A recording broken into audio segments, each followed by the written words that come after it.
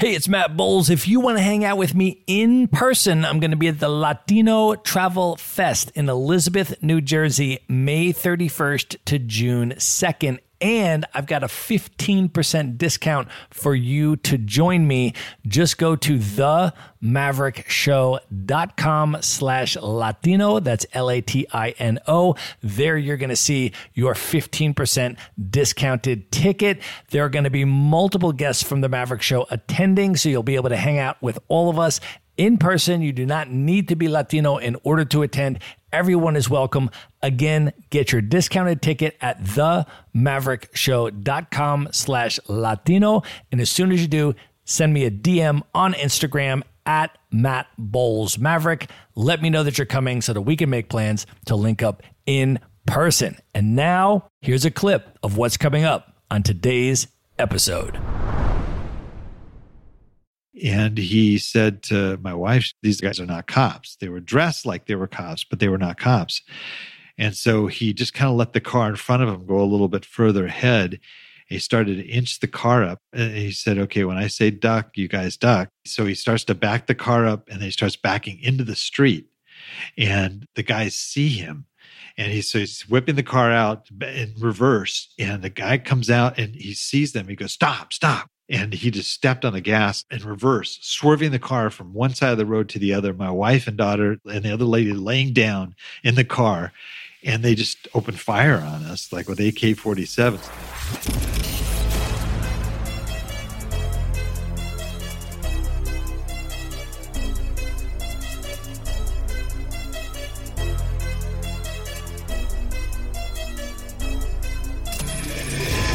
This is the Maverick Show, where you'll meet today's most interesting real estate investors, entrepreneurs, and world travelers, and learn the strategies and tactics they use to succeed. And now, here's your host, Matt Bowles. Hey everybody, it's Matt Bowles. Welcome to the Maverick Show. My guest today is Bill Manaserro. He was elected to public office at the age of 18. He became a corporate VP at age 21 and then started his own business and gravitated into the tech space, where he was eventually hired by the legendary CEO Meg Whitman. If you don't know who she is, among her many accomplishments, she's the one who took eBay from a $5.7 million in revenue company to an $8 billion a year revenue company in just 10 years. And then when the tech bubble burst in the late 90s, Bill pivoted again and became a professional musician, dropped 3 albums, and toured the world with his family, eventually moving with his family to Haiti for 12 years, where they established Child Hope International, which was comprised of medical clinics, orphanages, schools, and entrepreneurial training. Bill also now hosts the Old Dawgs REI Network podcast. He has been a real estate investor since 2014, buying his first property at age 58. His podcast and his work today, back in the United States where he's currently based, is focused on providing education to seniors on how to build wealth through income properties. Bill, welcome to the show. Hey, Matt. It's great to be here with you, buddy. So good to have you here, my man. We are, just to set the scene for people, we are in Venice Beach, California, and it's good to be back. I was in LA for about 7 years, one of my favorite cities in the United States for sure. I was even specifically on Venice Beach for a part of that. So it's good to be back in the old hood. And I know you're a Californian as well. You bet. Yeah, born and raised. That's awesome, man.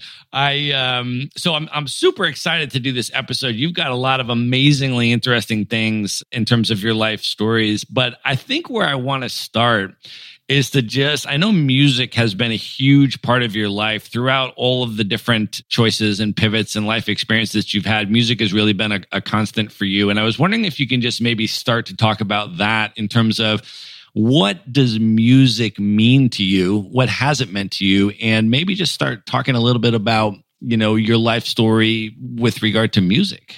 Well, sure. Yeah, definitely. I mean, it is an integral part of everything I've done, for the most part. But it actually started, actually, it was a traumatic incident in my life. My mom passed away when I was 13 years old.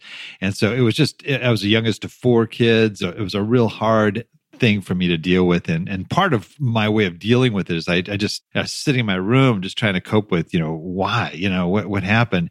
And I took up guitar and I started writing some little songs that just kind of helped express the way I was feeling. And it really, helped me to deal with this crisis in my life. And it's just self-taught. And I just started playing and learning to play. And as time went on, I started to interact with people with music and enjoyed singing with people.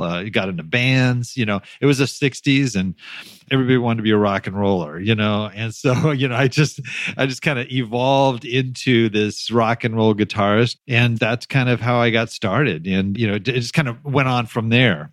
So let's talk about that. I mean, at different points in your life, we mentioned in the bio, you got elected to public office at 18, and then you went into the corporate world and rose very quickly to becoming a corporate VP, and then you gravitated into the tech space. And maybe you can talk a little bit about that in terms of, what that experience was like when Meg Whitman approached you and you had the opportunity to work for her. And I know you mentioned to me that you had at times rubbed elbows with Mark Cuban and some of those kind of folks who were really enormous and coming up in the tech space at the time. So maybe you could talk a little bit about what that was like. And then that was right on the verge of the tech bubble. Right. And then what happened when that burst and what you did. Yeah, well, first off, I wasn't actually approached by Meg Whitman. She was part of the team that founded this organization. I was recruited, though, by the CEO. It wasn't Meg at the time. She was on our board, but I was approached and asked if I could come in to help them with the marketing aspect of this new business portal that they are putting together. And at that time, I was also heading up an organization in Southern California that was comprised mainly of software companies in the Southern California region. And internet was just really starting to happen at that time. So a big part of what we were doing was putting together these great software companies, which were becoming internet companies now, or some division of their software company was moving into the internet. And we were putting them together with venture capitalists and helping these companies. We wanted to grow that whole industry in Southern Cal because, Silicon Valley had everybody and everything was happening there. But we were trying to build this core here. And in that process, this new business was happening. So for about 6 years, I was helping software companies and internet companies kind of come together and with venture capitalists and trying to help them grow their businesses. So in that process, I met these folks that eventually hired me away on this startup. And I was anxious to kind of move on at that point. So it's kind of, I was looking at the stock options that they were offering us. And I said, okay, this is my opportunity. I get the stock options. I put them in the bank and I can do whatever I want to do, which is kind of like every entrepreneur's little dream, right? You're going to get that big nest egg or that cash flow that's going to allow you to live your life the way you want to live it. And so that was the motivation here. But surprisingly, I was committed for a year to this organization. I figured after that time, and I was just watching the stock options just go through the ceiling, and I go, "This is exactly what I wanted." And then the bubble burst, and my stock options weren't even good for toilet paper. Basically, there was like, okay, all right, back to square one, and that's kind of where that went. Then that was a real shift in a lot of things that I was doing. Well, I think that's a really important lesson and a life experience to have. For example, I can relate to that to the extent that I decided to start a real estate investment company in 2007, Bill. Ouch. That was a great idea. I was timing. like, wow, look at this. The market's amazing. Everything's incredible. This is going to be great, And my business partner, Valerie, and I, left our jobs and founded Maverick Investor Group. And then 2008 happened. Oh, man. We're real good with timing here. Yeah, exactly. But I think the way that people handle those things and the way that you assess the situation and say, okay, clearly there's I need to pivot or I need to adjust what I'm doing, and then you make your next move. And that for me is always really interesting to learn about how people handle those situations when all your eggs are in and then all of a sudden, the bottom falls out and then what do you do next? And so I've had a lot of pivots in my life, whether it was away from my job and going the entrepreneurial route or at different stages in the real estate cycle or all that kind of stuff. And so I'm super interested, to hear about your next move though. So the tech space bottoms out, the bubble bursts, everything goes south. And then what did you decide to do from there? Well, it was a major shift just to work up to that point. I had been on the corporate side, like you saw, mentioned. I started very young. I was very involved in corporate organizations. Then I went entrepreneurial and I started my own advertising, public relations firm. So I'd done a lot of things sort of prior to that happening, and there was just a real shift and a lot of major changes in my life. And one of which, was that I just really had to take a look at what was my meaning of life, period, and that just kind of changed me a lot. I ended up looking at the things that were going on in my life and went into full-time ministry. Okay, after that happened. And I had been a musician, as I mentioned, since I was 13 years old. And so I'd been, doing a lot of children's music and things like this and children's concerts. And so part of what I was thinking of doing before this tech bubble bursted was, to take those funds and be able to go out full time and do our music ministry. And plus, with some of the companies I was working with, we helped launch the Infinity division of Nissan. And I was traveling a lot. I was away from my family. I wanted to do something that I could do with my family. And by this time I had I had about 5 kids. So, it was like they were adding up and I was kind of going, I don't want to be one of those absentee fathers, and my dad, he was a great man, but he was one of those guys, he was always gone, and it was real tough on us as kids. So, moving into this music ministry, I was able to actually take my family on the road. We got a 40-foot RV, and we had a whole band. I mean, just not everybody in the family. I actually had to bring in musicians and stuff, but we traveled all around the U.S. and then we also flew to other countries to do concerts for kids, and so that was a big focus of that next phase in our lives. Yeah. That's amazing. And I want to go a little bit deeper on that, if you can talk about that, because I interview a lot of people in the digital nomad space and a lot of people that are itinerant world travelers and that really put a higher priority on that. But I believe you are the first person that I have had on the Maverick Show that has actually done extensive long-term travel with your family. And with your kids. And that I think is amazing. And I want to go a little bit deeper on that and sort of just ask you about that, I guess, both logistically, but also, if you could just describe how that experience was for you and the kids and the family and what they got out of that. And maybe let's break it into the domestic versus international, because I actually want to talk about those separately. Sure. So like the domestic RV experience, can you talk about how that was for you and the family?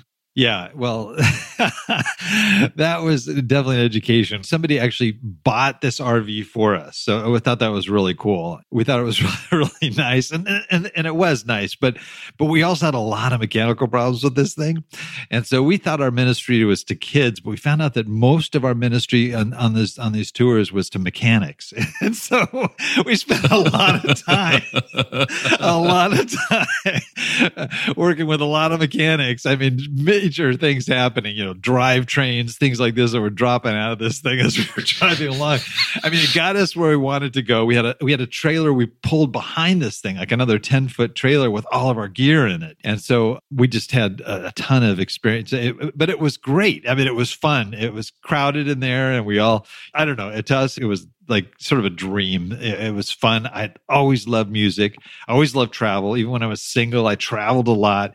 It was just a part of me, something that I wanted to do with my family. And we started homeschooling our kids pretty early on in anticipation of the fact that we're going to be moving around. And so we're going to teach them on the road. And that's really what we were prepared to do. We had all their books, everything was, in the RV, and we did that on the road. So it was a great adventure. That's amazing. And then how long were you doing the RV thing for? How many years did that go? That was we had probably about 2 or 3 years. Yeah. Of on the road. And we, we would also, during that time, we'd take off and fly to places. And those were the international trips that we were doing. But we would always mix it in. That's kind of the cool thing about homeschooling is you can like a geography lesson when you're on the road is just like great because you can talk about a place that you're going to be in a couple of weeks. We'd teach all about the founding of the country. We'd do Washington, D.C. So the Grand Canyon. I mean, we could study, how these things formed, geologically and everything. And when we got there, the kids were like, I know about this. I know what that is. We talk about these things and it was really fun. So the kids could learn from the things that we saw on the road as well. That's amazing. And then when you started doing the international trips, what types of places would you go and what types of experience did you and the kids have there? Well, it was always something different. For example, we went to Africa, we went to West Africa, and we went to a school there for missionary kids. And that one was just my daughter and myself. My daughter, Ariana, she was very an integral part. She sang with me. She also did hand motions along with our songs because, kids, it was a kids program. So we got them interacting with us on our songs and so forth. And so it was a great experience. We ended up like meeting these people like just were fascinating. And we had this, in fact, I came back with this handmade drum that this guy that makes these djembes that are like unbelievable. He's a surfer. He surfs and he sells these drums to pay for his surfing as he surfs all around the coast of Africa. And it was a beautiful thing we took back with us, but a wonderful experience. We also went to Russia. Russia was intense. We went to orphanages, we went to schools, but the thing that hit me the hardest was going to a children's prison. And there are children's prisons over there, which just kind of broke our hearts. But we got to interact with the kids. It allowed us to really spend some time with them, not just to sing for them. And that was just very powerful for both of us. And my daughter and I would always we'd have to work with somebody before we came there to translate parts of our songs into the local language. And we went down to Georgia, not Georgia like in the U.S. here, but the Georgia that's was a part of Russia. And we thought they would be singing in Russian. And, we just got an education really quickly is no, they don't like Russia. They don't like people to speak Russian. You've got to learn their language. And so we were constantly, just working on practicing on our songs, trying to get as close to the actual language that we could, even though these were not languages that we were trained in. It was pretty crazy. That's amazing. So you would travel around and you would play primarily children's songs. And did you say that your daughter would sing with you? Yeah. At the performances? Yeah. At what age was she? Yeah, she was like, she started with me when she was like 6 or 7 years old. Her sister was 2 years younger than her, actually 3 years younger than her, Vienna. And so they would both get up there and they were just part of the team, part of the band, and she kind of grew up on the road. So it's kind of interesting. Not only did they get the experience of, sort of the education and the stuff that we were doing with the homeschooling, but they were part of the band. So they were hauling equipment. They're roadies. They were like everything. We had a merch thing. So we were selling t-shirts and we had all this other stuff. So they were part of that. It was a very much a family deal. It was an experience like a lot of kids don't get to know. Playing for audiences of thousands, sometimes just, being up in front of people and being very comfortable doing that. And it was pretty cool. Wow, that's so amazing. So, looking back on it now, how would you describe what travel, international travel and all those cultural experiences and everything, what did that mean to you? And what do you think it meant to your kids? Well, it really opened their eyes. Sometimes people feel, especially in a situation like that, you're homeschooling, they're sheltered. But I think our kids got more exposure to the world and the people that live in different parts of the world, that they have an understanding that is in a depth of understanding that very few people have, let alone children. And I think that was something that really changed them in many, many regards. We saw a lot of things that were also really tough things to see. Went to some real difficult parts of the world, and they, saw people die. They saw people that were suffering. They saw a lot of things that were pretty tough for a young kid. But when I look at who they are today, I see their hearts, and I see that these are just, amazing, young men and women that just have a sort of a global perspective, which is really interesting. And I think it's really neat that they had that opportunity. And, that's one thing that they share with me a lot too, as Dad, I would never trade those years for anything. That's amazing. And then from there, what brought you to Haiti? Well, it's interesting. I have 7 kids. I had 5 around that time, 2 of which were older, which are actually with us when we were on the road all the time. But one day I just went to my daughter. She had just this jar of coins that she had been collecting, and I wanted to find out what this was all about. And we used to partner with a lot of organizations when we did these concerts, like World Vision and Compassion International, groups like that. And she ended up sponsoring a child with Compassion International, and it was a child from Haiti. And I told her, I said, you're going to sponsor the kid. You're going to have to, support them and do it yourself. So, whether you do little chores to earn the money or whatever it is, I wanted her to really feel, the depth of it. And she just totally got into this and started researching Haiti, finding out about Haiti. She went on these websites. She would look at orphanages, and she'd see the kids that were in these orphanages and memorize their names. I mean, she was just obsessed with Haiti.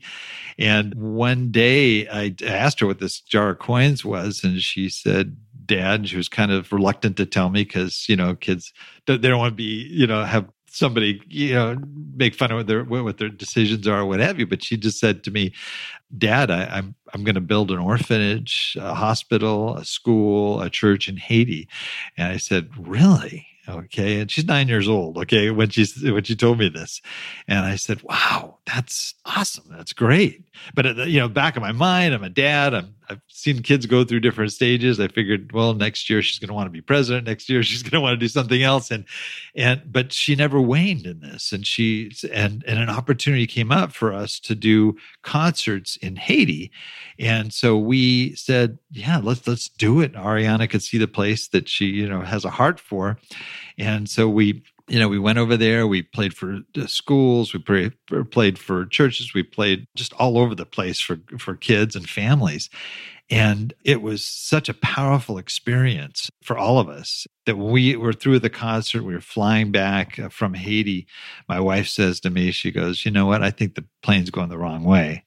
And I'm going, really? I said, I'm not hearing that. I was moved by everything, but I was thinking, oh man, I don't know that I could live in this place. It's a really hard place. But all these incidents happened. I could go on about what happened, but basically, we were brought back to Haiti to work. When the kids are really struck us with these kids living on the streets. Some of them as young as 3 and 4 years old, living on the streets. Okay, no parents.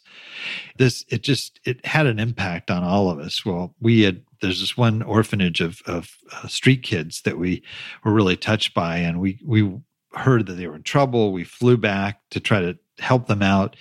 And in that process, that's where my heart got pulled into this place. And I said, you know what? I think you're right. What you said to me before, that I think we're meant to be here. So, we were in the middle of all kinds of things that we were doing. We were doing that, doing another album. We were in the midst of all this. We just shut everything down. We sold everything we had, and we put our whole life into, I think it was like 14 Rubbermaid bins, and we hop on a plane for Haiti, having no idea what we were going to do, but we were there to rescue a handful of kids that were in trouble.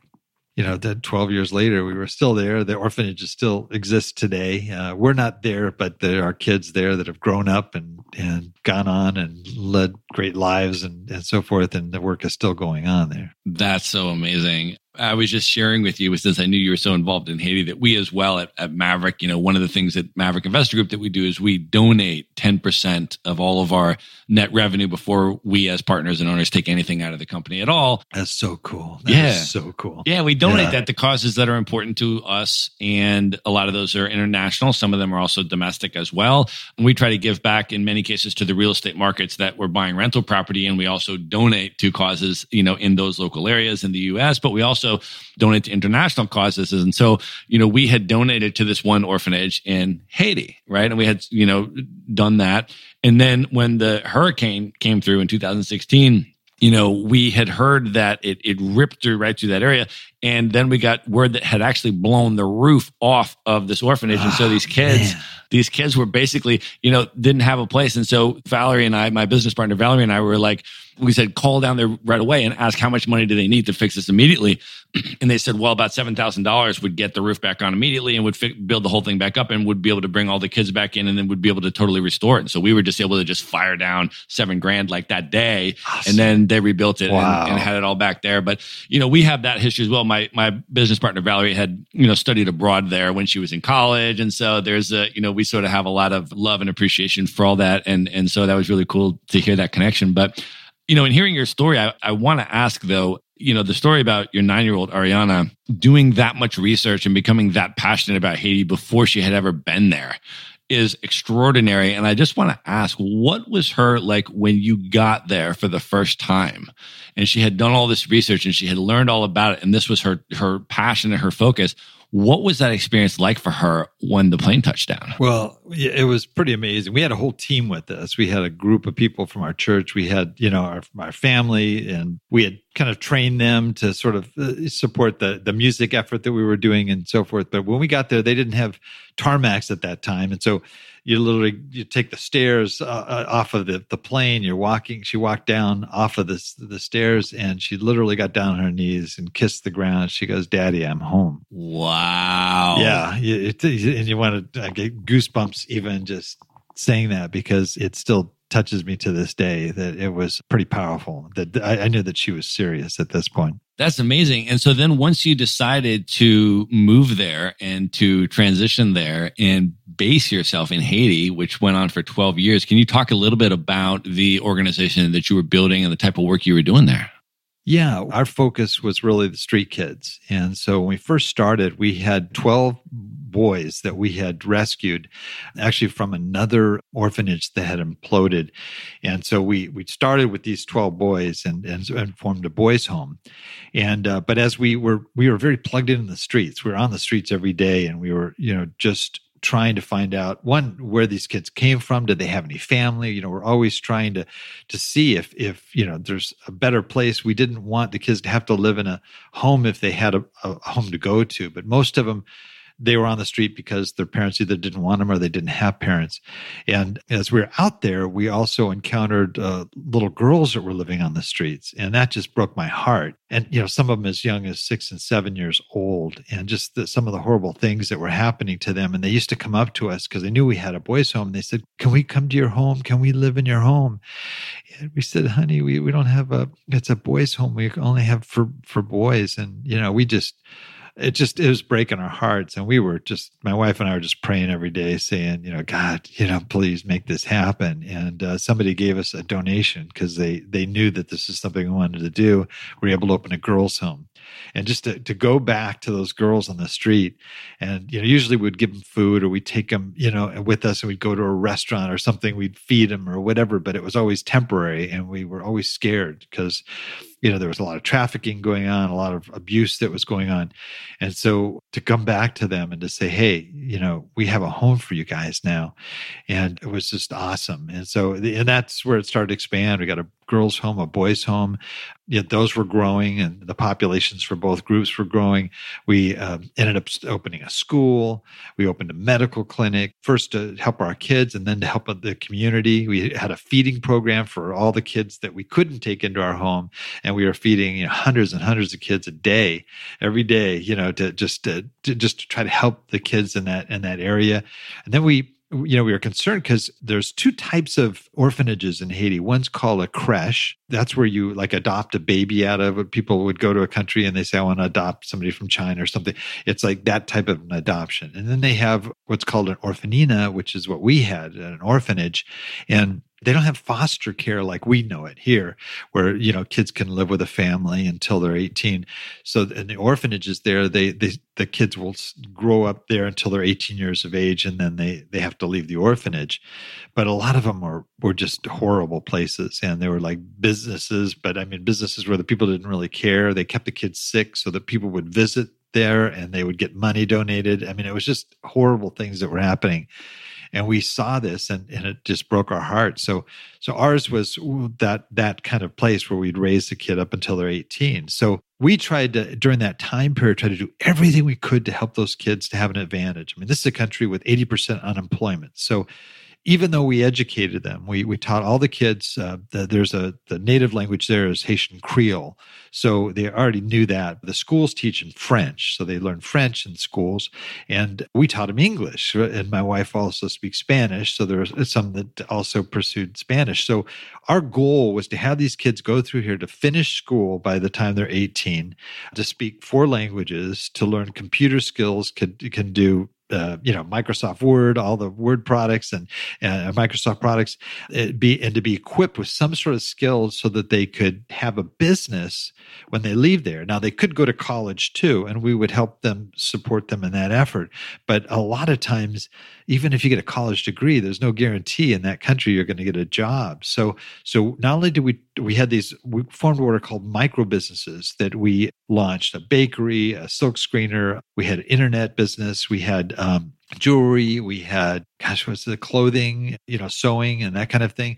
And so these are all businesses where they could learn the skills, and then we would teach them the business aspect about how to run a business so that they could launch off of one of our incubators, go maybe back to their village and be able to, open a bakery in their village and know how to run that bakery. And they'd have the support of our home-based bakery that would help them to grow it. And so we moved into a lot of different areas in this process as the organization grew. Wow. And I know that through your work, you actually attracted the attention of both CNN and Oprah Winfrey. Yeah, it's true. Well, it was really interesting with the Oprah Winfrey one. I'll tell you. First, let me tell you about the CNN. CNN was there during the earthquake. Now, we were there in that devastating earthquake that happened in Haiti, and it was the most frightening thing that I'd ever experienced in my life. Hundreds of thousands of people died in this earthquake. And we had a little medical clinic, like we had mentioned. It was just a little clinic, though. Kids would come that had malaria or they had worms or whatever, or we'd give them medication or whatever. But when the earthquake happened, most of the hospitals just collapsed. People didn't have anywhere to go. So the people in the neighborhood were coming to our clinic. It was frightening. When the earthquake happened, places were collapsing all around us. Our orphanage just miraculously was untouched. Not a single person died in our orphanage or any of our employees or any of our employees' homes. And we had 70 employees at that time.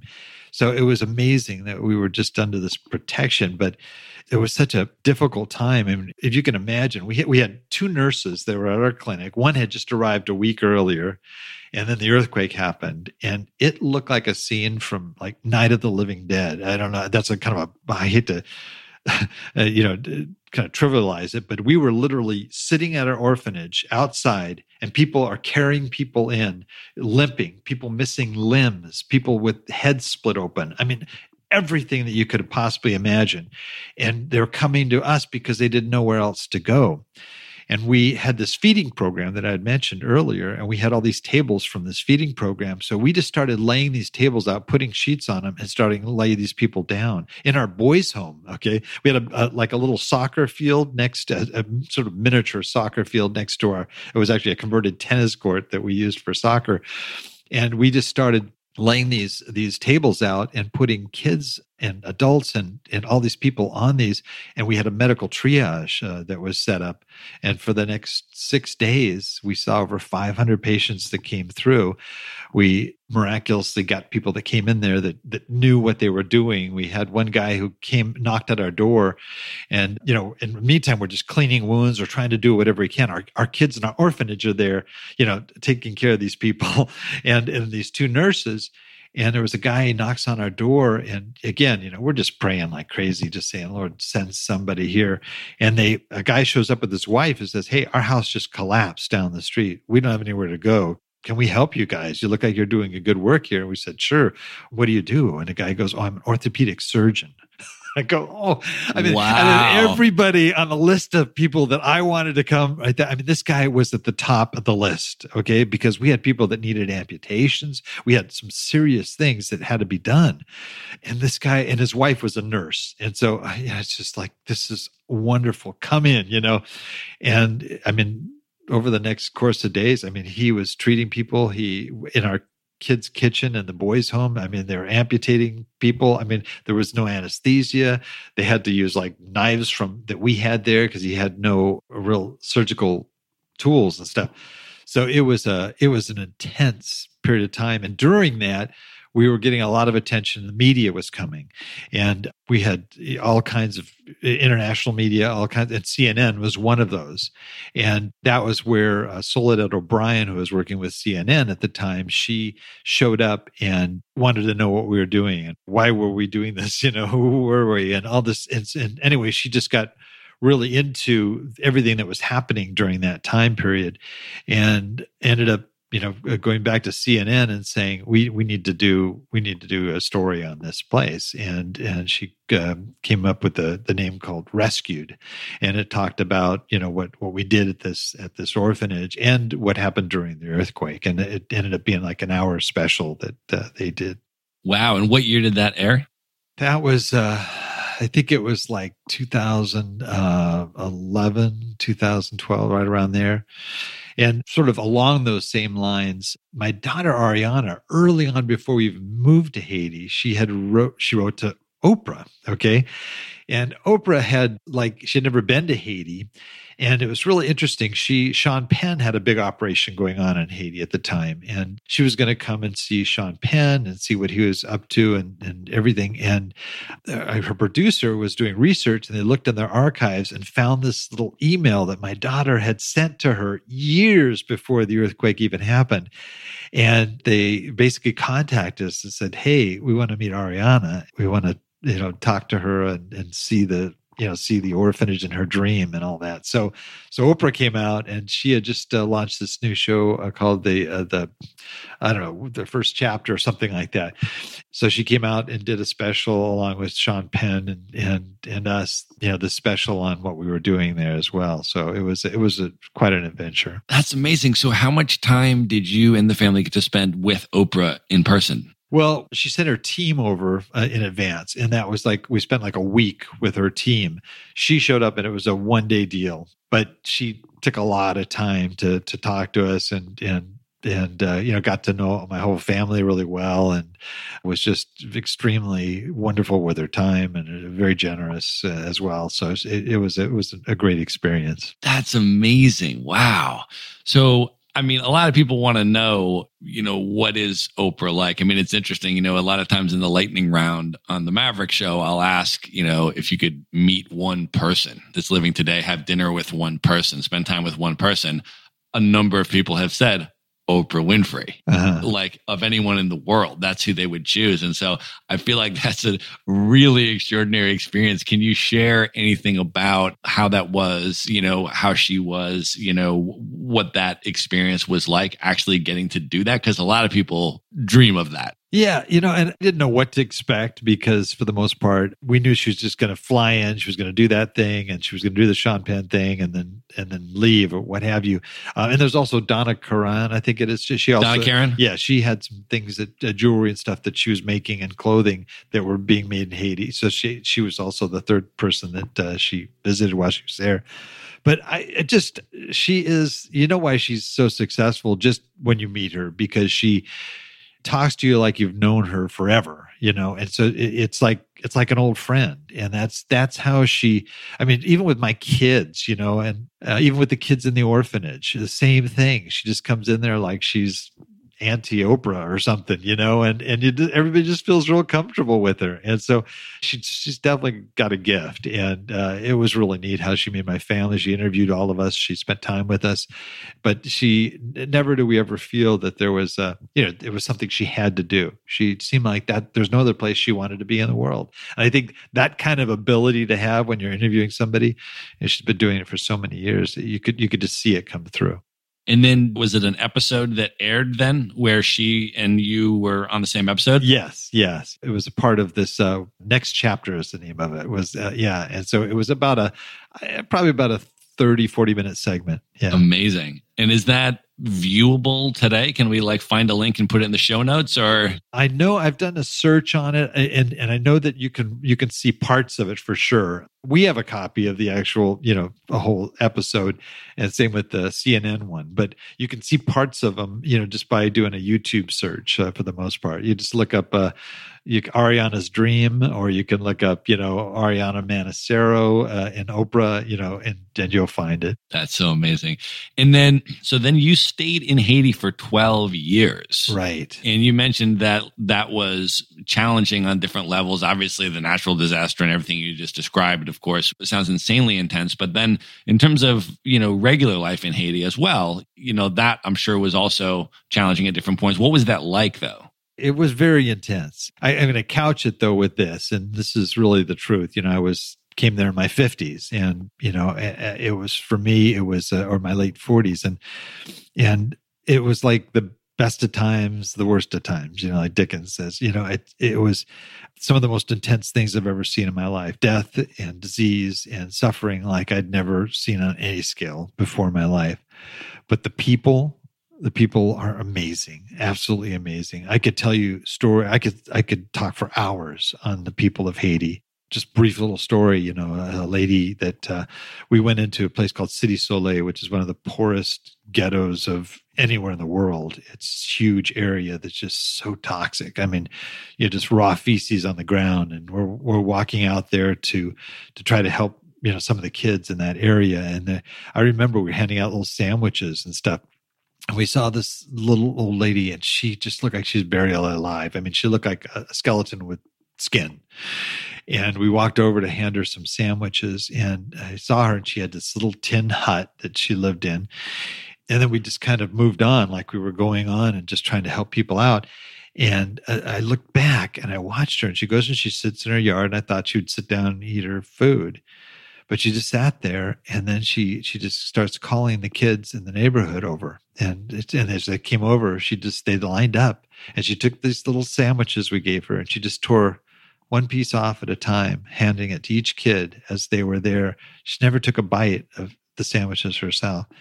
And that to me said more about the people of Haiti and the beautiful people of Haiti that we love so much today as well. That's what that country's about, I believe. And what do you think in terms of your kids growing up there for 12 years? What impact do you think that had on them? How was their experience? Yeah, it was hard. We lived, unfortunately, there was a lot of conflict in the country when we got there, a lot of kidnappings.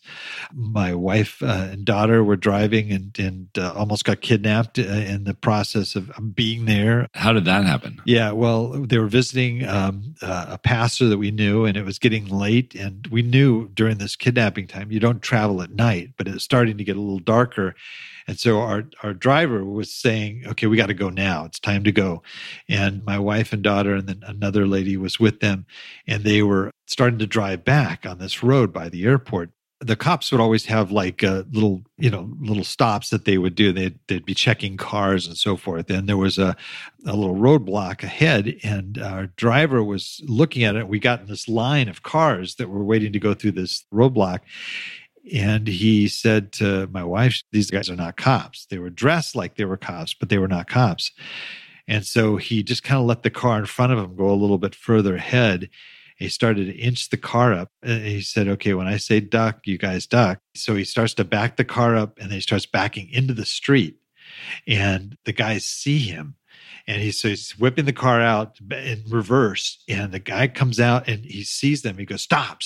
And he just stepped on the gas in reverse, swerving the car from one side of the road to the other. My wife and daughter and the other lady laying down in the car. And they just opened fire on us, like with AK-47s on them. And they're just, not a bullet touched them, not a bullet touched the car, but they got away because of our driver who worked with us. And he was one of our guys that directors at the boys home. He, his insight. And this is what these guys would do. They'd pull people over. And then if they were people they wanted to kidnap, they'd either rob them or they'd kidnap them. That was the closest we came, but a lot of our friends, were kidnapped and released, and it was happening all the time in Haiti. Wow.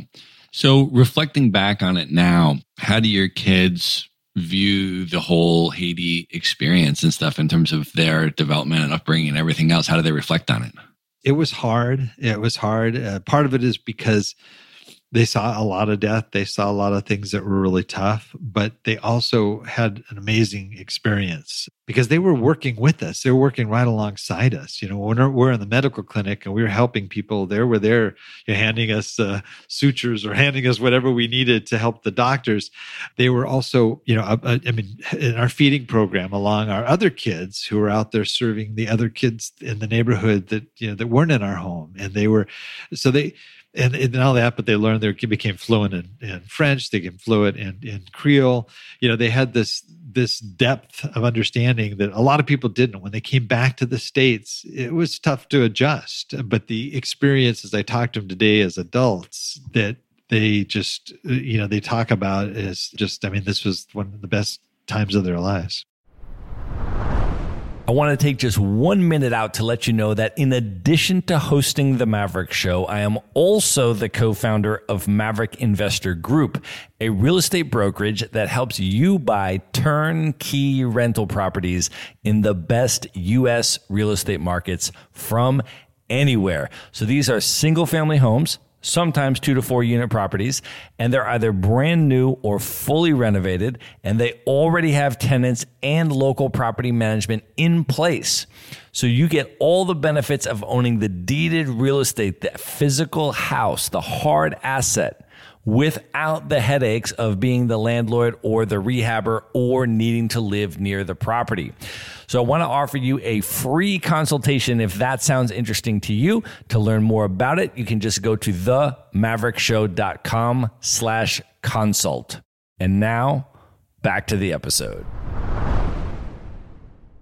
That's amazing. So I have to ask, what is Ariana doing today? Well, how old is she, first of all, and what is she doing? Okay, she is an amazing girl. When she got there, when we moved there, she just went to work. And she, we were doing our own thing, trying to run an orphanage, trying to figure out how we were going to fund this thing. And, we had no idea what we were doing.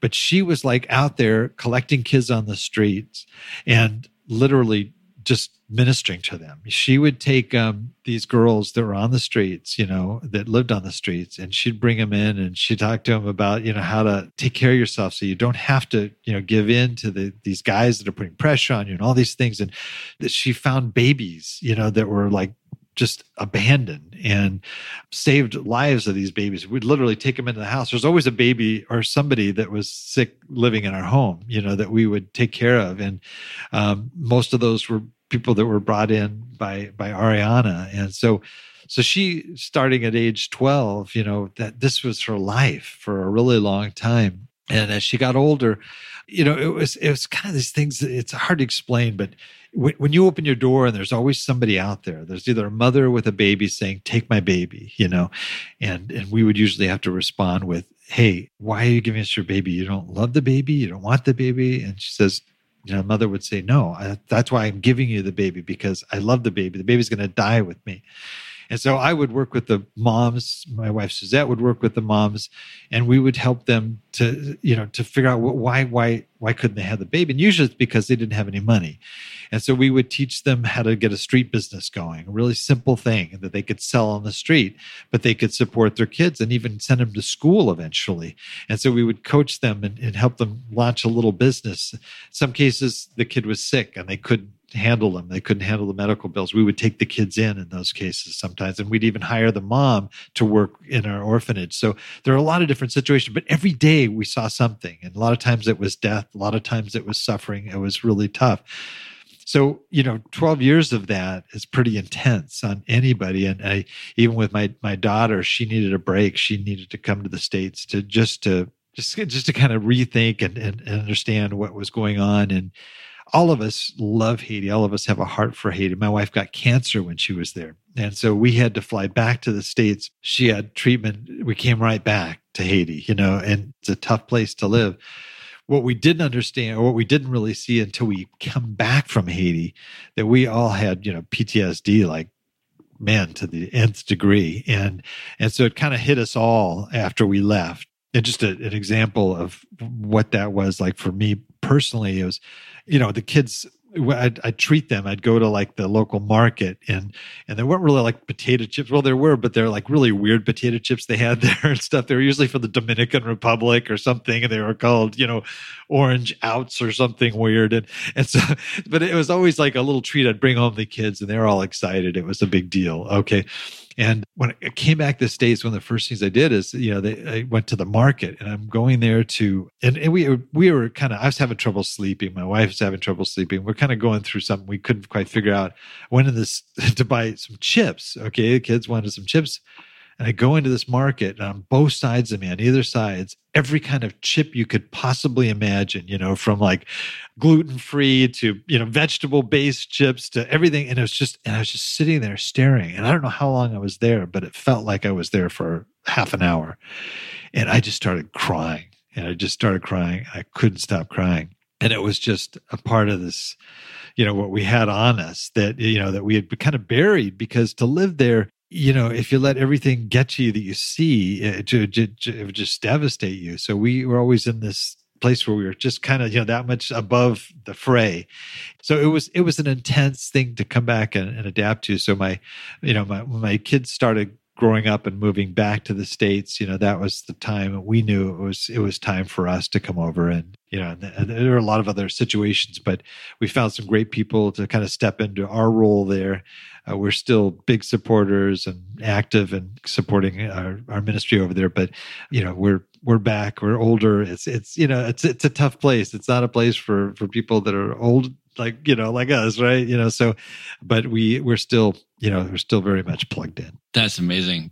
So is Ariana back here in the States now as well? And what is she doing with her life? She's still serving people. That's what she does. She's serving children, people with special needs. I mean, that's her heart. And so she's just amazing girl. All my kids are amazing, but she was a special kid that really just has a heart for helping people. Incredible. So how did the real estate investing thing start with you? Because you started that in Haiti before you even came back to the United States. How did that sort of come about, and how did that, get on your radar even to start investing in U.S. real estate from Haiti while you're still there? Well, it was really interesting. We were nearing the end of the time we knew our season was coming up. And so I was trying to figure out, okay, what am I going to do when I go back? I'm not somebody that's just going to retire and collect seashells and stuff. I mean, no, I love doing stuff. I love being active. But I had no idea what I was going to do. And I didn't picture, I'd go back there with this weird resume that's got everything from rock and roll bands to working with Haiti orphans, on it. And, and I was like 60, so what am I going to do? I picture myself in a blue vest at Walmart, handing out carts. I got to figure out what I'm doing. So I started looking at things, and I'm working with the kids there, teaching them stuff. We had this internet business I told you about. And I said, well, let's experiment. Let's try something different. Because I'm kind of also thinking for me is, why don't we do sort of a drop ship thing, like with eBay and Amazon. And so we started doing it, just started experimenting around. And I found a good model that I liked. I started doing it. And we were just making bank, It was like, this thing has really taken off. And these kids, okay, average person in Haiti gets paid like $1 a day. It's a crime, but it's horrible. But I had these kids, my orphanage, 12, 15-year-old kids that are making like $300 a month, and they're like having a blast, selling bedroom sets, on eBay, and so we were just having a kick with this. And so I was getting, I was thinking, oh, then maybe this is what I'm going to do, And then, I got the kids going doing it, in the orphanage. So I started to do it, but then it was like a Christmas season, and everything was frozen, the movie Frozen. So we had all these things. Anyway, all my vendors were out of the items, and I got all these bad reviews because I couldn't respond quick enough. I'd give them a refund. I say, oh, I'm sorry, but they didn't care. And so I got kicked off of eBay. And when you're kicked off of eBay, you're pretty much off for life, So there went that model. And I'm just kind of looking at this going, what am I going to do, And I got this inheritance check I didn't expect. And I got it. And I'd been very heavily in the stock market, especially tech stocks from my background. And I didn't want to put money in the stock market. It looked really volatile at that time. And I had, the chairman of the board of our organization as a real estate investor. I said, maybe I'll just invest in some real estate passively, and just, I don't know, maybe I'll buy, REITs, or maybe I'll do something like that. And I decided to buy some turnkey properties. And so I did my research, started looking in this whole deal. I hopped on a plane from Port-au-Prince, went to Atlanta, and then I went to Memphis, and then I flew home, all within about 5 days. I came back, I had 3 properties, 2 single-family homes and a duplex. And next month, I'm getting checks in the mail, right? It's going right into my account. I'm going, this is very cool. I go, maybe it's not just investment, that maybe I could do this, and this could be like my job or whatever. And that's where I started to look at this, and I said, okay, this makes sense to me. I'm gonna start to expand this. I'm gonna grow my portfolio. And I had part of my dream in this was I'm gonna raise money to be able to help. One of the things we want to do in Haiti is to build this village for our kids, and it has all the stuff that we do. We rent like 7 buildings, there, but we wanted to own this land to make this, their place forever type thing, or at least a place that, the kids could grow up and other kids could come into. And so that was my idea. And that put me on this quest, that moved me into this area. And as I'm doing this, okay, so I've got my friends that are like my age. Some of them are approaching retirement. Some are in retirement already. And they're saying, what's this real estate stuff you're doing? So I started, they'd email me questions and ask me how I did this and how I did that. And the emailing just got really kind of crazy. And I said, well, I'm just going to blog it. Okay, I'm going to take some of these questions everybody's asking. I'm going to blog. You guys can read it, and that'll be easier. And that's kind of how this Old Dawgs REI network got started, is while I'm doing this and I'm actually going through, I'm sharing sort of the good, bad, and the ugly, and everything. They get the whole truth, nothing but. And then one of my mentors at the time told me, hey, you should do a podcast. And I was real reluctant, didn't want to do that. And but he finally said, this would be a good move, and a lot of good reasons for it. I jumped into it feet first, just crazy. And it was awesome. It ended up being really, really great. And so now I had the podcast, I had the blog, and I was able to reach a lot more people with this message. And it's been awesome ever since. It's been great. That's amazing. So after you got the first 3 properties, how did you then go from there? What was your scaling process from there to acquire more units? Well, the first thing I thought is, okay, and I was looking at, I sort of, came up with sort of a random, how much a door, am I making really cash flow free and clear? And one thing that was interesting is the 3 properties I purchased, they all were about the same price, but my duplex was making me twice as much as my other properties. So it was just kind of like a duh moment, right? It's like, well, if I've got this, this duplex, what would happen if I had a 4-plex or an 8 unit or a 16 or whatever? And so that was basically the approach that I took going into it. Wow. And so from there, how did you start the and build the educational piece of it? Because I think it's a really interesting niche that you have developed in terms of specifically educating seniors. Because there's a lot of real estate investing educational stuff out there. Anybody that types it into the internet is going to be overwhelmed with the amount of people that have something to say about real estate investing. But I think your niche is really, really interesting. And I want to just sort of ask you maybe to speak to that and also to give some advice in that realm, because I think that people who are approaching or are already retired are really looking to try to figure out what is the best thing to do with their nest egg, with their money that they've worked for their entire life to create exactly what you said, right? How do we create passive income? How do we pass down something to our kids and all that kind of stuff? So what is the advice that you would give to seniors or people approaching that retirement age for how to think about that? Yeah, I think the big thing for me was that there was a lady I read about in the LA Times, actually, and she had retired. Her husband had passed away. The money that she had received after her husband died, she bought an RV, and she was traveling all around, the U.S. in this RV. But then her Social Security wasn't really helping. And I know what it's like to travel around the country in an RV, and I know that repairs and things like that could just wipe you out, and especially if you're just living on Social Security. And I just really felt for her. The story is just, how she got stuck. She goes from like carnival to carnival. She's 80-something years old, working these carnivals. She's like the carnival circuit, and that's where she's making her money to try to survive. And I go, that's no way to live, at 80 in her 80s. The missing link is cash flow. She needed cash flow, passive cash flow to get that going. And there are the people that we talk to, there's a wide realm of people. There's the people that are the smart ones, unlike myself, that have, this huge nest egg that they want to maximize, and they want that to last their whole lifespan. And now people are living longer. So you've got to really make sure that you're going to make your funds last, right? So there's that aspect. And those people might be a passive investor. They may buy into a syndication, or they're just looking for a good return on their dollars, but they don't want to have to mess with, toilets, tenants and trash type stuff. So, but then there's those that kind of like myself, like to learn something new and be active in it too. And so those are the active investors. So there's those two real distinct audiences. And so my focus is always cash flow for either group. If they're gonna take their nest egg and they want to get a good return, generate enough return where you don't really even have to draw from the nest egg anymore, right? So that you're getting your 10, 12, 15%, whatever it is, right?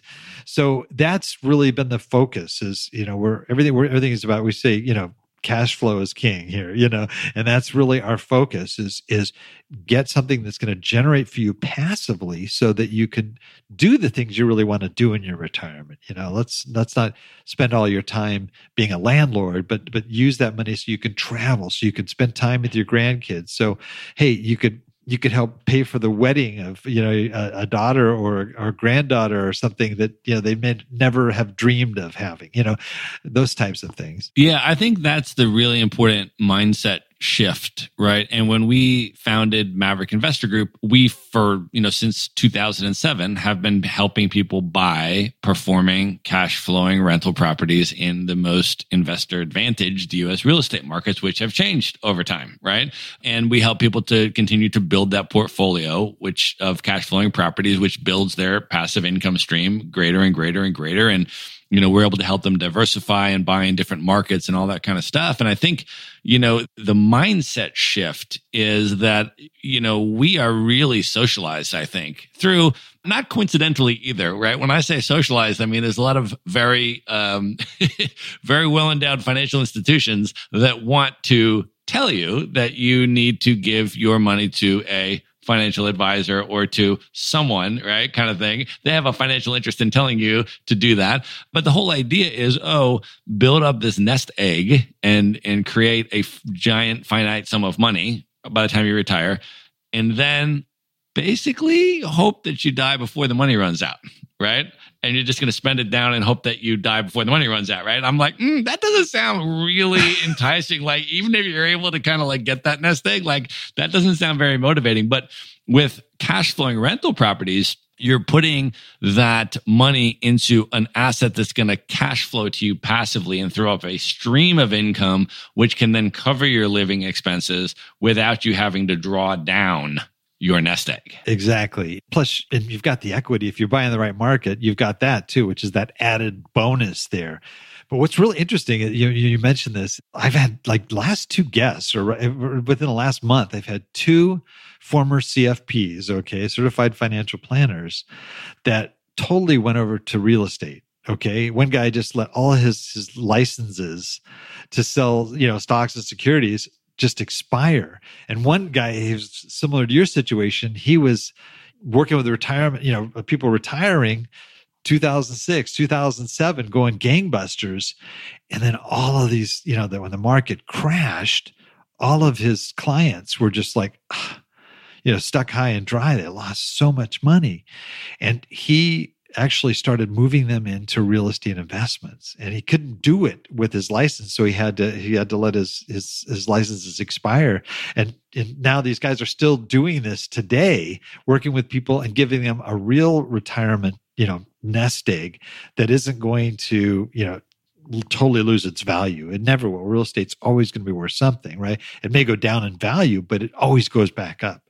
And so, that's where a lot of these guys made their shift, which is, I thought, were really interesting. Yeah, I think it's really significant. And it's really important because when you start understanding the difference between real estate investment property as an asset class compared with securities and other things like that. I mean, most people think about investing like, oh, I'm going to buy a stock and I'm going to hope and pray it goes up in value. Yeah, right. And that's all I can do. Mm-hmm. And if it does, great. Well, best case scenario, it does, and then you sell it, and then you got to pay capital gains tax and all that other kind of stuff, and you're left with some kind of net, maybe.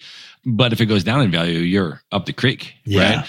Whereas with real estate, one of the things that we teach and we help people to do, whether they're young, new investors or they're retirees, because we work with all of those age demographics and each people have different needs and buying criteria, is that we help people to buy based upon real estate fundamentals, right? So you should make your money when you buy and then not have to speculate and be worried about, nervous about, is the market going to go up? Is it going to go down? And because that's always this common question, right? What do you think the market's going to do? Is it going to go up? Is it going to go down? Is it going to do this? I was like, listen, what you need to do is create buying criteria where you're not really too concerned with that. Right. So when you buy your cash flowing rental property, you buy it and you're locking in a stream of income because you're buying it in a market with high rental demand and, qualified tenants and, a healthy economic area. Mm-hmm. And then, if the market goes down or if the market stays the same and it doesn't go up in value, let's say, and it goes down instead, well, guess what? You're still getting your monthly cash flow. Every single month, you get your residual cash flow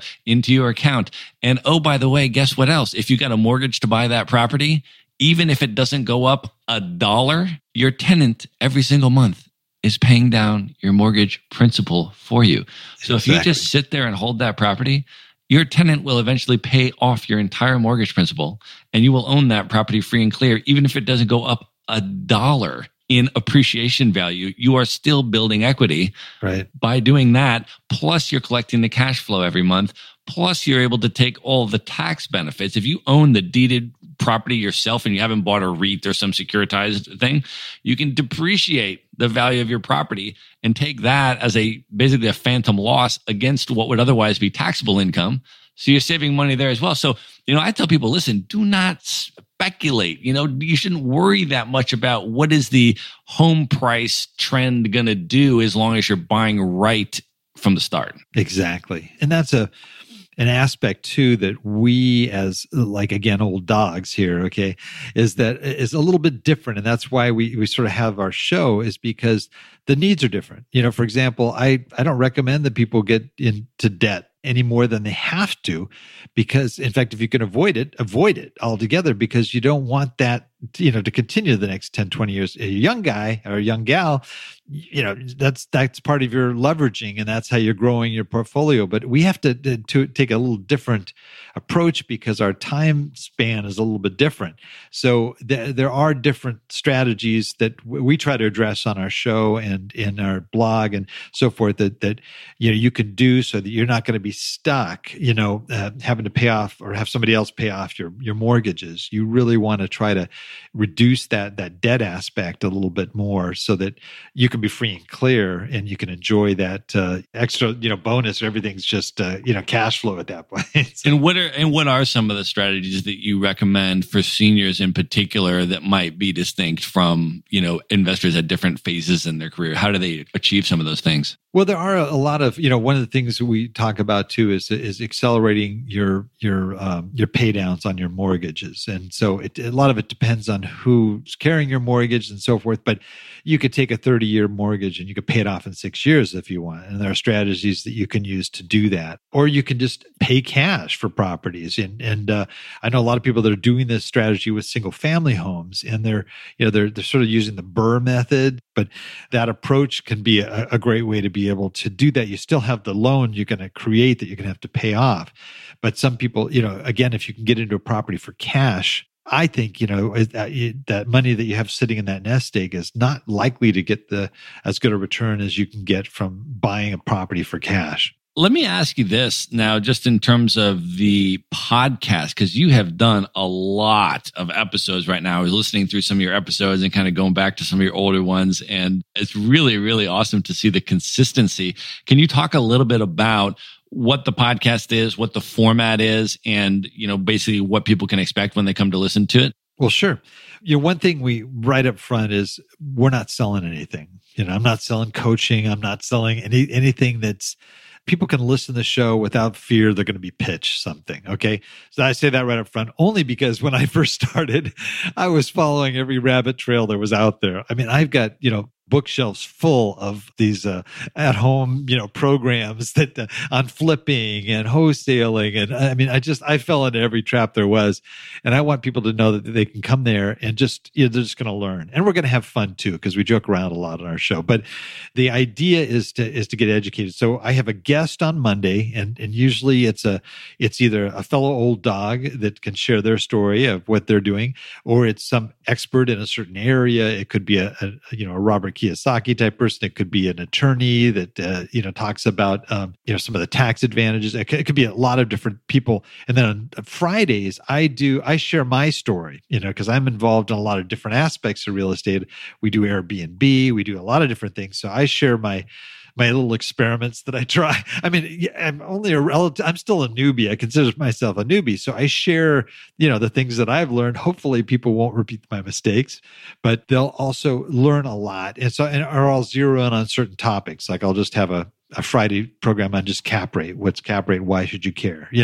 Those kinds of things. So, and then we write articles as well, so people can go back and they can research and find additional information. So that's pretty much the format, that I work with. But the idea is there should be enough stuff on our website already. I mean, close to 300 podcast episodes and probably 150 articles. There's enough stuff there that you can get free information that can help you get started and to do it wisely and to do it well without having to pay, $20,000 to some coach to do it, Yeah. And I know that most of your investing, you choose to invest out of state. Yeah, because I live in Southern California. Exactly. Well, exactly. I mean, and this is significant though, because I think, one of the things when we founded Maverick Investor Group that we wanted to be really clear in terms of offering as a value proposition is we wanted our clients to be able to invest in the best and most investor advantaged real estate markets, regardless of where they live. That's so smart. Right. Yeah. And so I want to ask your opinion on that and your experience on that in terms of, first of all, why do you invest out of state, right? How do you select a advantaged real estate market? And then secondly, since it is out of state, how do you do your due diligence on those properties? Yeah. I say to anybody that lives in a place that has the right numbers, you're better off doing it in your backyard. If you're in Ohio, there's a lot of great places and a lot of great properties, for example, in Ohio that you could do. But if you're not, usually the coastal areas, it's tough. The 1% rule, doesn't work here. A lot of these components that we have to assess whether a property be a good investment, it just ain't happening here in Southern Cal, I'll tell you. So I just really launched into understanding emerging markets. And one great thing about real estate is there isn't really a national market. Okay.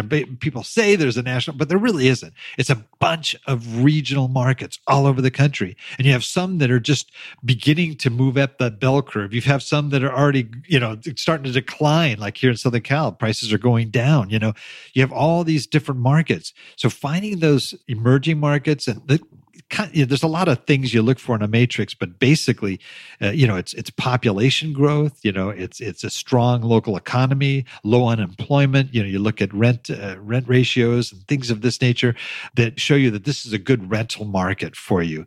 And I like emerging markets because you're also looking for equity growth too. For example, I bought another duplex. It was one of the first things I bought. I bought it in Indianapolis. Now, Indianapolis isn't what you would normally look at as an emerging market because it's what's called slow and steady.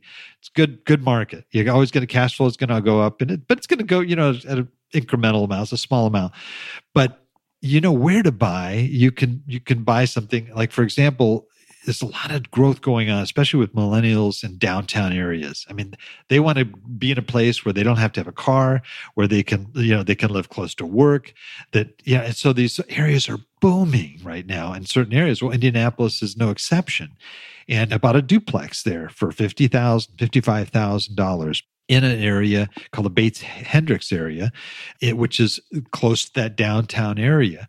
Bought it. Immediately, tenants, I had no problem getting tenants on both sides of this duplex. But the added advantage is that in that period of time that I purchased this, within 2 years, the property had quadrupled in value, and it was like $200,000, from $50,000 to $200,000 in a couple of years. And that was, again, buying in the right place. So I was able to do a cash out refi, take those funds to buy another property. And that, those kinds of things can help you. And again, as an old dog, I kind of say, don't leverage, but again, I have a pretty aggressive plan. So for me, it made sense to be able to do that. But if you don't, it's great. Hey, you've got all this free and clear. I was paying like initially, like $300, and that included P&I, and I was going, this is great, and I'm bringing in, I think it was at that time, it was probably around $1,400 a month, and this little place I paid $50,000 for. That's what you want to try to find, ideally, because as you grow, your properties grow in value, they grow in equity. You also have that legacy. And I've got 7 kids, so I think a lot about legacy because I want to be able to have something I can hand down to them, when I'm gone. And real estate is like one of the best things you can pass down. And how do you conduct your due diligence on an out-of-state property? If somebody looks and says, yeah, Indianapolis, which is, by the way, a market that we've done a lot of business in. You and I have the same assessment of a lot of the advantages in that market. But let's say somebody's in California, for example, and they want to buy in Indianapolis, or they're in wherever they are. They could be outside the country and they want to buy in the U.S. in one of these markets. If they don't live near the property, how do you conduct your due diligence on the property? That is very crucial, very critical. I mean, there's the analysis of properties that you do. And again, that's where I mentioned like the 1% rule. You look at a property, for example, $100,000 property, you hope that it'll bring in $1,000 a month, right? And so you have certain criteria like that you just kind of look at first. But the most important thing are the boots on the ground. Those are the people that you're going to get working with you. So they can come from many different areas. I use like bigger pockets, for example. When I'm going to go into a region, I try to find other investors in that area. I try to find realtors in those areas. I try to find people that maybe I can have contact with. Your most important person on your team, like when you move into a new state, you have to have an attorney from that state because they know the state laws for that. You need to have a property manager because you're not there. Somebody has to watch over that property. And then there's other ancillary people, maybe a handyman or people that are going to help, repair your property. There's, title insurance. There's other things too that you want to link into. But the most important is the property manager. That to me, I find, especially in turnkey, for example, that's got to be really important for you guys, is somebody there that has their client's best interest in mind, so that they're helping the tenant out, but they're helping you out too. And so finding that person I have a whole screening that I do that takes quite a while. And it's, it starts with just, again, trying to get word of mouth referrals. Those are your best from other investors you know and trust. It could be your attorney in there. It could be other people that you really know and trust. You start with word of mouth, and then you start screening. I do things like find out what properties these people own. I'll contact, the people, tenants in the properties. I mean, I get really down and dirty, but because I've had some bad experiences with property managers, and that really is your key to success in those markets. So, yeah, there is a lot of due diligence that has to be done, and I think that the more thorough you are, the less likely you are. It doesn't mean you're guaranteed that you're not going to have problems, but you're going to have a lot less problems. Absolutely. Bill, at this point, are you ready to move into the lightning round? Oh, man. I guess so. Let's do it. All right. The lightning round. What is one book that you would recommend that has perhaps most influenced you, or you'd recommend that other people read? Ken McElroy is a great guy. He works with Kiyosaki. He's one of the Poor Dad, Rich Dad, Poor Dad guys. He has two books that are both great. There's the ABCs of Real Estate Investing, and then there's the Advanced Guide. I personally really like the Advanced Guide because I think that there's some stuff in there that most people aren't going there. So that would be the one. I think the one book that'd be really, if you're really serious about investing, you want to get a hold of. Of all the podcast interviews that you have conducted at this point and all the real estate investors that you've spoken to, what is one or maybe two pieces of advice that you have learned from your interviewees? I'll tell you, some had big impact on me. And it really did change a lot of my thinking because initially I was looking at, there's this mindset, especially when the market's hot and I'm buying multifamily. And so multifamily is this 3, 5, 7 year hold mentality. But I interviewed this guy. He literally wrote the book on syndication. This guy named Sam Freshman. And he's a real old dog. But what a neat guy. I went down to his office, downtown LA, and this guy is still active. He's somewhere in his 80s. He didn't give me exactly where he is, but he's somewhere in his 80s. Comes into office every day, suit and tie, whole 9 yards. That lunch I had with him was one of the most enjoyable experiences. Just a character. He's just a character, a really neat guy. And it was really funny. I said to him, I asked him, actually, I had him as a guest on my show too. And I asked him, I said, what was the biggest mistake you ever made in real estate? And he looked at me and he just said, selling.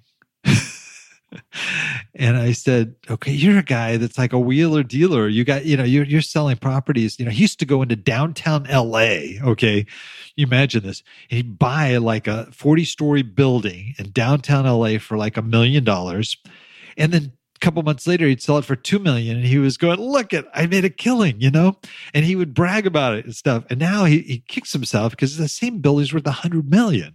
Okay. Why didn't I just hold on to it? It's really funny, but I learned more from old dogs, I think because these guys have been there, done that. A lot of the guys that I know that have been doing this for a long time are not selling. They're not waiting until the top of the market and then selling, or the top of the bell curve and selling. They're saying, hold. And that was one of the most profound things that I have heard. It's a simple thing, but yet it really had a big impact. I think that's great advice because with real estate, you have so many profit centers, right? And so when it goes up in value, if you were to sell and try to capture that capital gain, that's only one profit center. But if you do that, you've lost the asset and you've relinquished the other 4 profit centers, right? You're no longer getting money from that. And so I think that's really astute advice. Okay, next question. What would be your number one tip for seniors or people approaching retirement age who have not yet invested in real estate and are looking to get into their first property? What's that kind of obstacle or hurdle or, that a lot of people are trying to overcome? What's your tip for them to get into that first property? We're a unique group, okay? Because if you've got kids, the kids are moving out, you've got this big house you're probably living in, right? Some of them, it's paid for. I want to stay in this house, right? But the reality is you got this huge place. You're going to have to take care of the gardening. You're going to have to take care. You've got a pool. You got to clean the pool. You got the wear and tear. All these things that are going on with this property, okay? I would recommend seriously thinking about house hacking. Okay. And actually there's another old dog I had on my show, great guy. He wrote a book called The Unofficial Guide to Real Estate Investing. His name's Mart. And his wife got cancer. And so it really scared him when he was younger and he had young kids. And he was kind of going, oh man, what if something happened to me? She luckily, she was she was fine. She did great. She's doing wonderful today and everything. But it made him rethink so he actually went out and he bought an apartment building. He sold their house, which is worth like a ton because it was in Southern California here. And he had enough to put a big, huge down payment on an apartment building. And I don't think it was a huge apartment building. Maybe it was like 8 or 10 units or something like this. But he bought it and it had like an owner's unit. And so what they did is not house hack, but apartment hack. Okay. So they basically bought this apartment with the idea that this is where they're going to move. Okay. So they sold their house. They moved into one of the units. The people living there don't know the owner, so they don't bother them. Okay. Because they have an outside property manager that does it. They live in this place rent-free. Now it's like completely paid for. He gets this incredible income from this place. If ever anything were to happen to him, his wife could live there.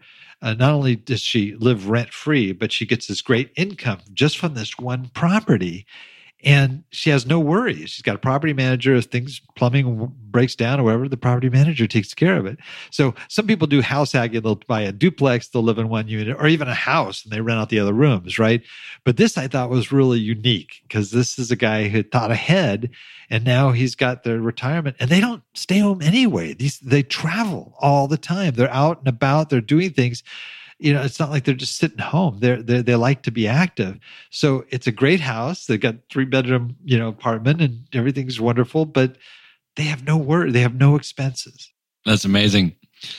What is, other than your own content, what is one blog or podcast that you listen to that you'd recommend to people? There's a lot of great ones out there. I heard this Maverick one for just recently. And that one kills, man. That one kills. I love it because I'm an entrepreneur and I love the stuff you have on it. But I think the general one that I went to that was just kind of a lifesaver because, again, I was buying all these programs and I wasn't really learning. It was Bigger Pockets, because Bigger Pockets, I've networked, I've met people in the areas that I'm in. That's how I've made a lot of key contacts. Like if you're going to move, let's say you're going to buy property in Dayton, Ohio, you can go on there and find all these people from Dayton, Ohio that know that market so well. So you could say, what about this east side place that I'm looking at? And they'll be real blunt with you, man. Or you don't want to go to that place. That place is a war zone, but you wouldn't have known it otherwise, So not only do you make good contacts, there's tons of content. I write a blog. They're a weekly blog.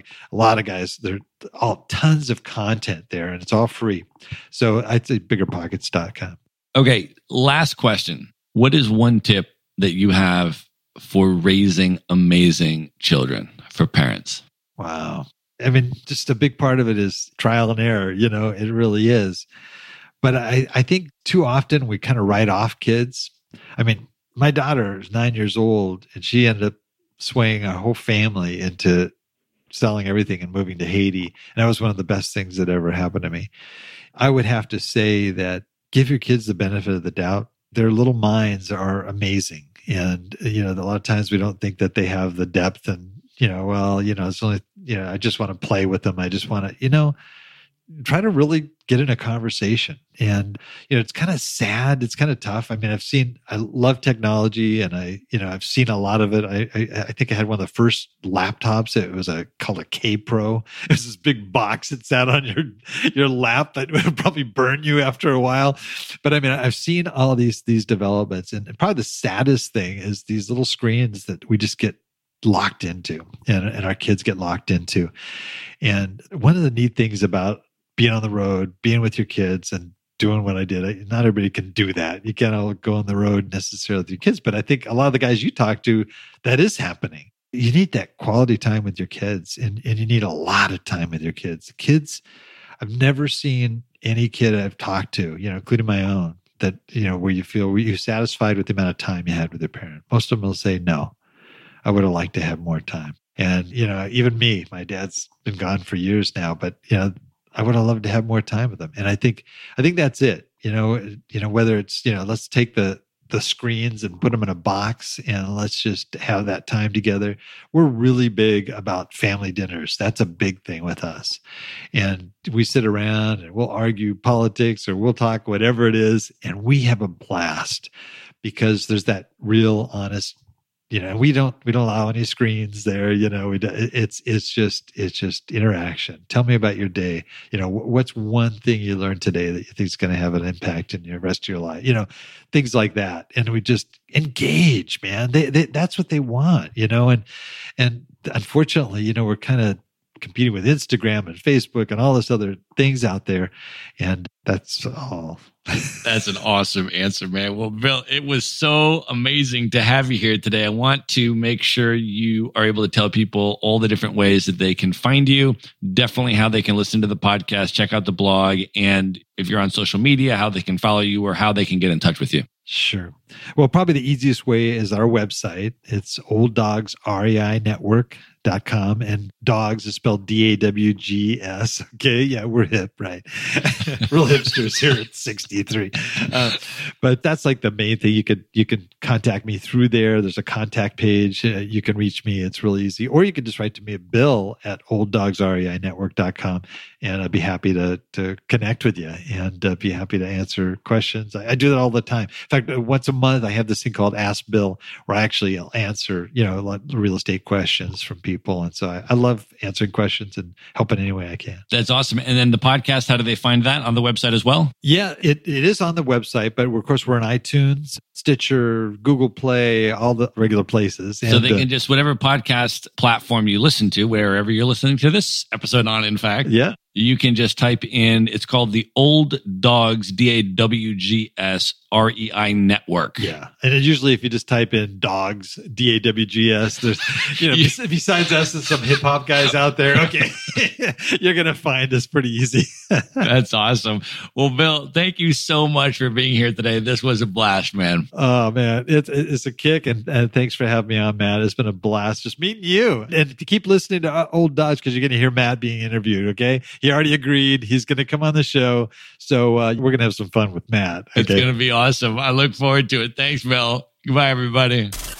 Be sure to visit the show notes page at themaverickshow.com for direct links to all the books, people, and resources mentioned in this episode. You'll find all that and much more at themaverickshow.com. Do you know how to determine actual market rents and localized vacancy rates for individual properties at the address level? Do you know how to determine the strength of the rental market where your property is located? And which direction rental rates are trending? Learn how at themaverickshow.com/rent. This data has historically been difficult to ascertain, but now you can pull reports that contain all this information for any address in the U.S. And you can pull your first report for free at themaverickshow.com/rent. Are you at risk for being underinsured on your rental properties, or are you paying too much for your coverage? To find out, go to themaverickshow.com/insurance and check out a free recorded webinar on debunking the 13 rental property insurance myths. Insurance can be complex and confusing, and there are a lot of myths that can get you burned when you least expect it. To learn more, check out this free recorded webinar at themaverickshow.com/insurance.